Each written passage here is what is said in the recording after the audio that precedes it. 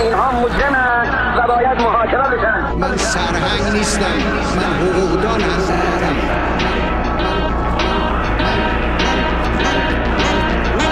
من جان ناقابلی دارم، جسم ناقصی دارم.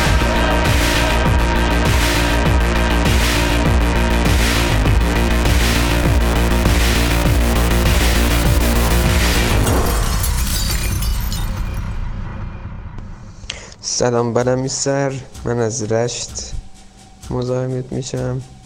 آقا قربونتون، کارت خیلی درسته، خیلی میخوامت، فقط این هر هفته که میای بلا و بدبختی و مصیبت رو یاد ما میاری، ولی یه جو هوپ، یه ذره امید به ما نمیدی، ما رو ول میکنی با بدبختی همون.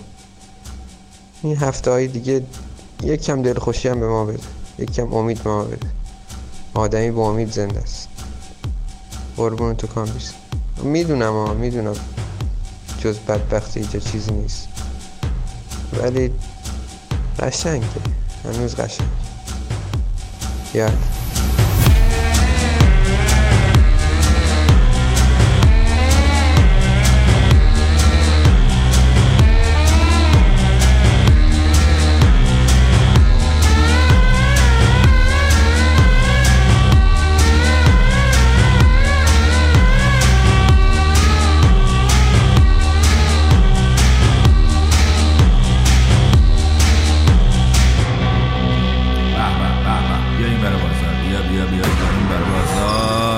سلام عرض میکنم به این 5 عصر، خوش آمدید. این برنامه محصول کمپین المللی حقوق بشر در ایران. من کامبیز حسینی هستم و فکر میکنم این که من هر شب یلدا فال حافظ میگیرم ولی به صورت دهشتناکی از خوندن فال در جمع میترسم، چرا که هیچ وقت نتونستم یک غزل حافظ رو از سر تا ته بی غلط بخونم، ناشی از این بوده که خب تو که خوندی بالاخره و با غلطم که خوندی و دیدی که اتفاقی نیفتاد و همه گوش کردند و بلکه هر جا گیر کردی یکی بود که بلد باشه. پس نتیجه اخلاقی آخر حافظ در اول این برنامه اینه که هرگز باور نداشتیم دنیا اینجور بمونه.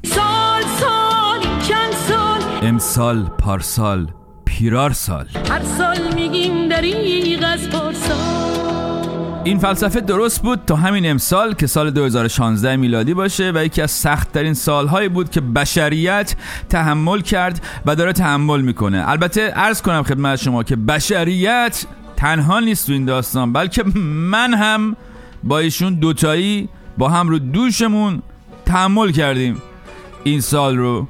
اینجوریه، ما هم چه آدمایی هستیم، من و بشریت. ولی شما هر جوری بهش نگاه کنی، سال میلادی که گذشت یک بار دیگه زندگی به نحوی که ما میشناختیم رو تغییر داد. حداقل برای من و بشریت که اینجوری بود، برای شما رو نمیدونم، ولی این برای بازار دریغی از پارسال نیست. مرشد سقم آمد به جانم هر سه یک بار، غریبی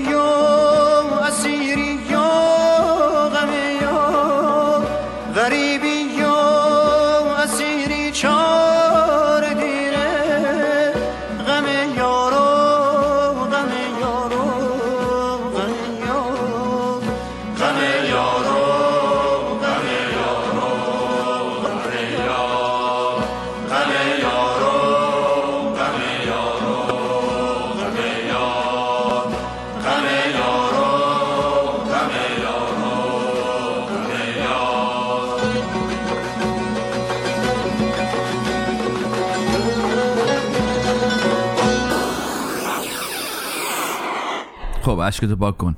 من یه چیزی همین اول برنامه بگم تا یادم نرفته، بعد سریع هم نمیرم. اینقدر من اینجا میمونم تا این قصه رو تموم کنم بعد برم. اونو بذار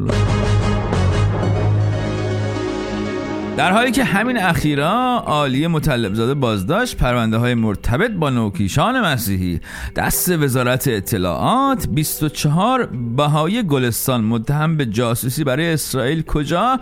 در حوالی گالیکش و گنبد و گرگان و نهارخوران، عفیف نعیمی، جمال الدین خانجانی، فریبا کمال آبادی، مهوش ثابت، زندانیان بهایی در زندان فقط چون بهایی، جعفر عظیم، نرگس محمدی، حمید بابا ایزانیار و لقمان مرادی قربانی پرونده سازی وزارت اطلاعات.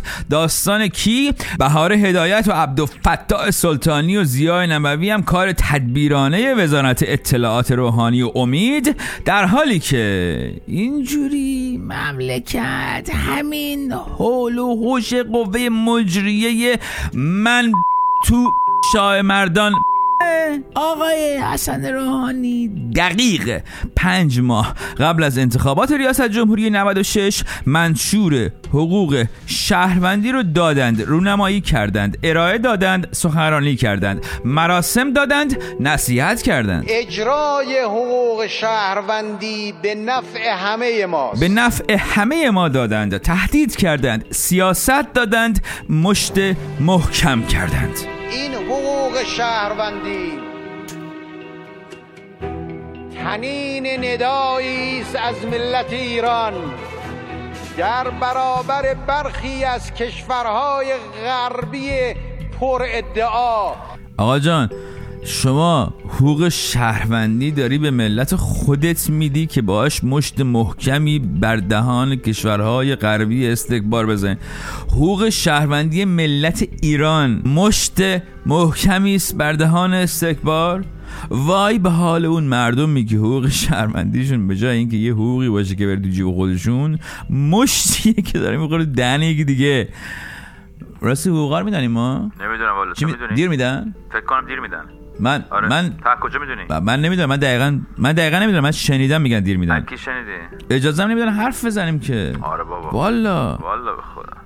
ببین هستی معصوم ابتکار که داره میاد سخنرانی کنه اینجا، بریم داد و بیداد کنیم بزنیم به هم داستان، حرفمون رو بزنیم. بابا والا دیگه چیکار کنیم؟ راه دیگه هیچ جوری نمیشه. کاری نداریم. نه آقا کاری نداریم. فقط صدامون اونجا داد و بیداد میکنیم، صدامون رو میریزیم. اصلا میگیم آقا بیا مناظره کن. والا آخرش هم دست میزنیم میریم. آره هستی؟ آره هستی. چی تو شما 5 دقیقه صحبت کنه؟ چی تو شما وقت دفاع به ما نمیدین؟ چرا هر چی دلتون میخواد میگید و نمیدونم ما حرف بزنید؟ این نوع رفتار هیچ راه حلی نیست برای مشکل. حتی ببین اگر میخواین صحبت رو بکنیم ما میام اونجا با هم مناظره میکنیم. چی تو شما آمار دادید؟ چی به شما آمار داده است؟ یا آمار غلطه؟ اعتراض کشاورزان اصفهان به خانم معصوم ابتکار، معاونت رئیس جمهور و رئیس سازمان محیط زیست رو در حالی میشنوید که هر لحظه امکان یک مانور سیاسی انتخاباتی ممرخر کنه. آقای رئیس جمهوری با رمز علا برکت الله منشور حقوق شهروندی رو که وای چقدر به منشور حقوق کوروش شبیه لانچ کرده. بسم الله الرحمن الرحیم. علا برکت الله.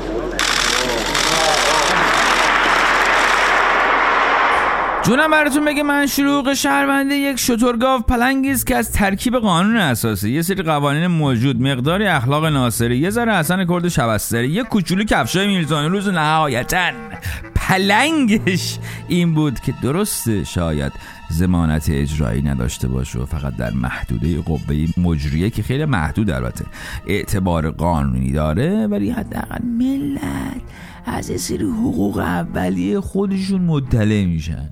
این یعنی شما وقتی یه جا داری کار میکنی سر برج میگه آی حقوق ما چی شد، صاحبکار بیاد بگه آیه حسینی این حقوقتون هست، مطلع باشید که این تو بانکه همونجاست. بعد تو میگه آخه مرد بده، خب تو میگی نمیگیم نمیدیم، مطلع باشید که این تو بانک اونجا هست، شما فقط مطلع باشید، این اطلاعات رو داشته باشید. در متن منشور که 120 ماده داره، حقوق اولیه از جمله حق زندگی، البته فرمودن حق زندگی شایسته که مثلا یعنی برخوردی از آب و آشامیدنی، مثلا غذا، بیمه، خدمات درمانی و اینا، آزادی بیان، دو دستی بزن تو سر من، دسترسی به اطلاعات و مثلا فضای مجازی دروغگو، خالی بند، مال مردم خور، پوپولیست پرو احمدی نژاد پست خاتمی. البته مال مردم خورش رو که من گفتم این ثابت نشده، من احساساتی شدم، یه چیزی گفتم، شما داستان. و حق تشکل و راهپیمایی. صدای خنده حضار. این آخری رو الله کرم اینا وقتی شنیدن گفتن چقدر عالی که مردم ایران حق تشکل آزاد رو پیدا کردند. بالاخره ایرانیان به این الله کرم گفت بالاخره ایرانیان به یکی از ابتدایی ترین حقوقشون رسیدن. به به چقدر جالب. این حرف عمیق آقای انصار حزب الله ما رو بر این داشت تا در باب همین داستان که حقوق ابتدایی که خب دمش گرم، ولی آقا جون مادرت تو این مملکت منشور و مربع و مخروط و مثلث و تانژان کتانژانت اهمیتی نداره، چرا که هر روز داره تو همین دولت روحانی نقض اجرا میشه. چی؟ ببخش چی گفتی؟ سند؟ بگو راجع به چی بگم؟ محیط زیست. آها اوکی بفرما. ماده 113 در همین حقوق شهروندی میگه هر شهروند حق بهره‌مندی از محیط زیست سالم، پاک و عاری از انواع آلودگی از جمله آلودگی هوا، آب و آلودگی‌های ناشی از امواج و تشعشعات مضر و آگاهی از میزان و تبعات آلاینده‌های محیط زیست را دارد. داری اینو؟ این داری. من میبرم شما رو به سخنان چندی پیش معاون سازمان محیط زیست همین دولت منشور آقای روحانی. این کشور از سال 1350 دچار آلودگی هوا بوده و این که چند روزی آلودگی رو داشته باشیم طبیعی است. ببینین چطوری شما برف رو به عنوان یک پدیده طبیعی میپذیرین، کولاک رو میپذیرین، مرگ و میر درون کولاک رو میپذیرین، ولی مرگ و میر آلودگی هوا که پدیده طبیعی است. ببینین اینورژن یک پدیده طبیعی است، هیچ کس نمیتونه برای اینورژن راه حل بده. این چون مثلا فکر میکنه مثلا انگلیسی جلوی همه گفته اینورژن و اینا دیگه داره خوش توجیه میکنه. وقتی میگن طرف رد داده نمونه همینه. میفرماید آلودگی هوا هم مثل کولاک، چیزای طبیعی مثل کولاک، طوفان، زلزله، باران بهاری حتی طبیعیه دیگه، اینا یک پدیده طبیعی. میفرماید آلودگی هوا کار خداست، طبیعیه و تو کار خدا دخالت میکنی؟ غلط میکنی. دخالت بهت نشون بدم ها؟ آزادی اندیشه و بیان. ماده 28 این منشور حقوق شهروندی میگه که شهروندان از حق نقد، ابراز نارضایتی، دعوت به خیر، نصیحت در مورد عملکرد حکومت و نهادهای عمومی برخوردارند. خدمت شما عرض شود که من صدای خانم نرگس محمدی رو اینجا دارم پخش میکنم، روزنامه‌نگار و فعال حقوق بشر هستم. از کدام منکر میخواهید نهی کنید؟ به کدام معروف میخواهید امر کنید؟ آیا منکری بالاتر از کشته شدن بیگناهی؟ چون ستار بهشتی، چون هدا صابر، چون حاله صحابی، چون ندا آقا سلطان، چون سهراب اعرابی و هزاران هزار. آیا منکری بالاتر از این را جامعه بشری تجربه کرده است؟ پس چرا نهی نمی کنید؟ چرا در دادگاه ها به این قطعا رسیدگی نمی شود؟ خانم نرگس محمدی به رغم اینکه شهروندان ایران زمین طبق گفته آقای روحانی از حق نقد و ابراز نارضایتی برخوردارند، به 10 سال زندان محکوم شد. آزادی، استقلال، تکثر و تنوع رسانه. ماده 29 علیرغم اینکه از آزادی استقلال رسانه ها صحبت میکنه، میگه که آقا هیچ مقامی حق نداره برخلاف موازین قانونی برای انتشار یا عدم انتشار اطلاعات یا مطالب در صدد اعمال فشار بر مطبوعات سایر رسانه ها برای تا به سانسور یا کنترل نشریات و سایر رسانه ها مبادرت نماید. صدای آقای جنتی رو میشنوید، وزیر ارشاد سابق همین آقای روحانی. در مورد اون فیلم عصبانی نیستم هست که خب هنوز خود ما هم هیچ تصمیمی نگرفتیم. یه اصلاحاتی باید درش به عمل بیاد. اگر اون اصلاحات انجام بگیره و به صورت یک فیلم اجتماعی در بیاد، نه یک فیلم سیاسی، اون وقت قابل اکران شدن هست. فرمودن اصلا سانسور میکنیم، یارو گفت اصلا سانسور قدغنه. اصلا چرا این فیلم قصه ها رو ساخت خانم بنی اعتماد؟ هیچ یک سوال کرده که چرا این قصه ها ساخته شد؟ اون وقتی که این فیلم باید ساخته میشد چرا مجوز داده شد؟ الان ما داریم بحث میکنیم این فیلم نامناسبی هست، چرا میره یه صحنه بین‌المللی؟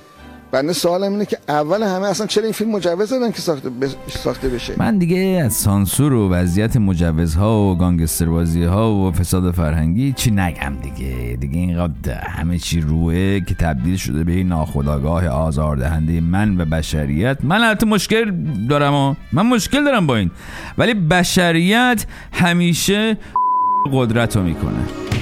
حفاظت از داده‌های شخصی و حریم خصوصی. ماده 35 همین حقوق شهروندی آقای روحانی میفرماید که حق شهروندان است که از امنیت سایبری و فناوری‌های ارتباطی و اطلاع رسانی حفاظت از داده‌های شخصی و حریم خصوصی برخوردار. درست حد زدید، همیشه شما درست حد میزنید.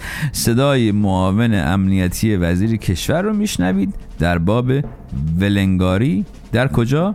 فضای مجازی، اینترنت. از همون روز گذشته که وزیر محترم کشور در جلسه شورای اجتماعی کشور اعلام فرمودند که برخورد با ولنگاری در دستور کار شورای امنیت کشور قرار میگیره، از همون روز گذشته در دستور کار دبیرخانه قرار گرفت. با فیلترینگ گسترده و فیلترینگ باهوش و فیلترینگ کودن و فیلترینگ شاگرد چهارم کلاس و فیلترینگ دیپلم ردی و فیلترینگ دانشجوی شریفی که سر از استنفورد کالیفرنیا در میاره داره داستان فیلتر میشه. و خب حق شهروندان است که از امنیت سایبری و فناوری های ارتباطی و اطلاع رسانی حفاظت هم از داده های شخصی و حریم خصوصی اینا برخوردار باشن. و هر کی میگه 16 نیست 17 18 19 20. حق شهروندان است که آزادانه و با رعایت قانون نسبت به تشکیل اجتماعات و راهپیمایی ها اقدام فرمایند. اینو ماده 46 حقوق شهروندی آقای روحانی میگه حق شهروندان است که آزادانه تشکیل اجتماعات کنن، راهپیمایی کنن. این یکی رو کلا فکر میکنم که من از روی یادداشت‌های دوران جوانی آقای سید کریم برداشتند، از اون دفترچه سفیدش که با خودش میبرد بومهن، باغ تقی ملکی، اینا مهوش فریبش، اینا کلا هیدری که در میشنیدن و میشنون در تجمعات و اینا اصلا میگن آقا در کار نباید باشد. و عرض کنم خدمت شما که مدیر کل سیاسی وزارت کشور همین آقای روحانی فرمودند که در روز دانشجو که یکی از مهمترین روزها در تقویم کشور است، تنها 3 سخنرانی لغو شد که نسبت به سالهای گذشته تعداد کمتری محسوب میشد. این مدیر کل سیاسی وزارت کشور گفت 3 تا فقط، همه با هم برابرند ولی 3 تاشون با بقیه برابر نیستند و دیگران از این 3 تا برابرترند، ولی در جمهوری اسلامی همه با هم برابرند و حق دارند. حق همه شهروندان به ویژه زنان است که به امکانات ورزشی و آموزشی دسترسی داشته باشند. این ماده 89 حقوق شهروندی آقاست. حق شهروندان به ویژه زنان میفرماید که ورزش، تفریحات سالم دسترسی داشته بتونن با حفظ فرهنگ اسلامی ایرانی در عرصه‌های ورزشی ملی جهانی حضور یابند. صدای خانم ملاوردی، آدم حسابی مثلا. این که مطرح میشه اولویت ما ورود زنان به ورزشگاه هاست، من نمیدونم بر چه اساسی دارن این حرف رو. ما کی اعلام کردیم که اولویت معاونت امور زنان و خانم ملاوردی سرورم هستن، ایشون خودشون خانم هستن که حالا اینجوری میگن راجع به زنها.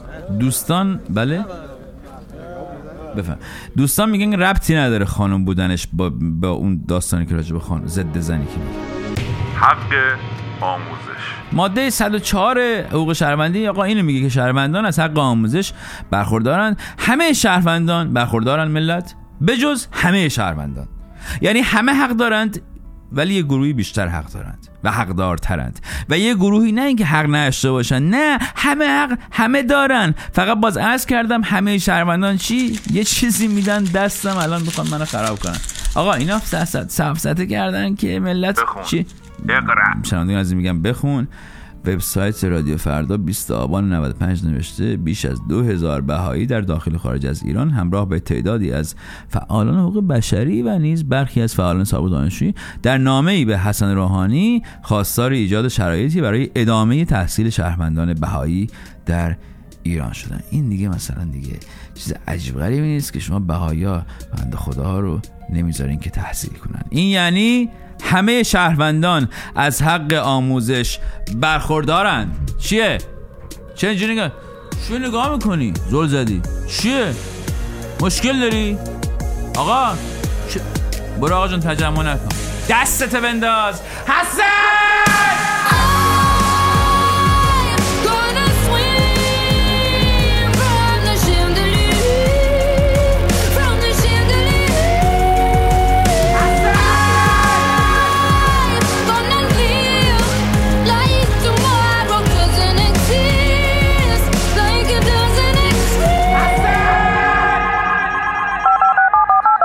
سلام، این یارانه ها رو کی میریزن دست دارن که این میدونی خبر رسانی کن من. بله زنگ زدم گفتن پس فردا بریزن. خواستم بدونم چرا همه برنامه‌هاتو تو اوجش جمع میکنی، دقیقا جایی که خیلی قشنگ شده، خیلی داره خوب پیش میره. حالا همه رو همینجوری یاد کرده باشم، از پارازیت توی تلویزیون زوایای گرفته تا یه برنامه تلویزیونی دیگه داشتی اونم نصفه ول کردی، اینم اینجوری. البته این کار نصفه ولش نکردی ولی تو اوج داری ولش میکنی.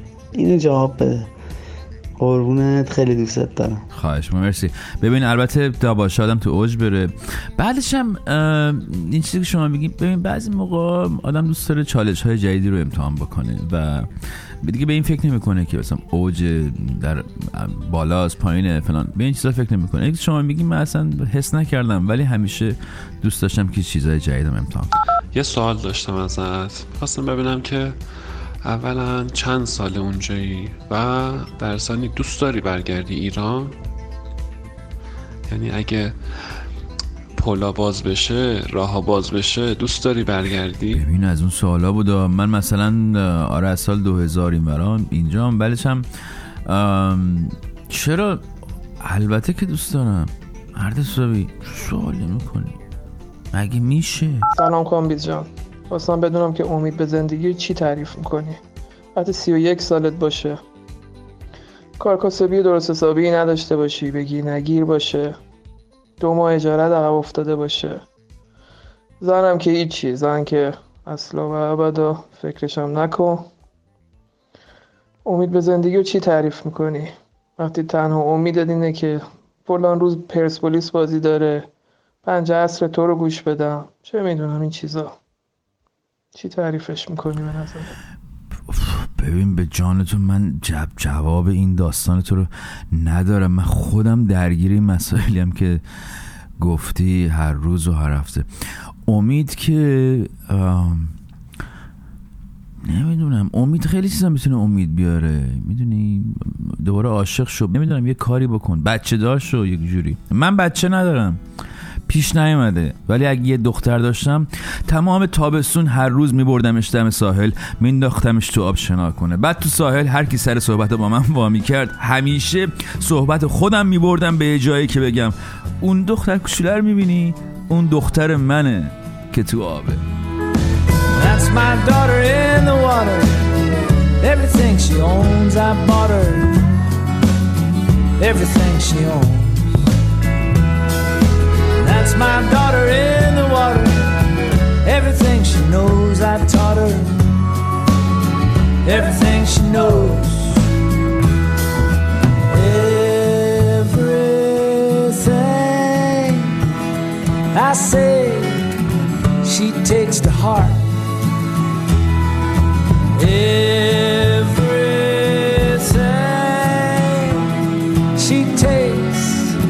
she takes apart. That's my daughter in the water. Every time she fell I caught her. Every time she fell. And that's my daughter in the water. I lost every time I fought her. Yeah, I lost every time.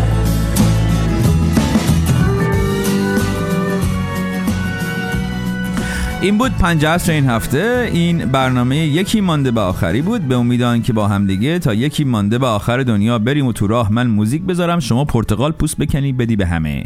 تا هفته دیگه و آخرین 50 عصر اگه میتونید چند ساعتی اخبار وحشتناکی که هر روز در جهان مخابره میشه رو گوش ندید ملت.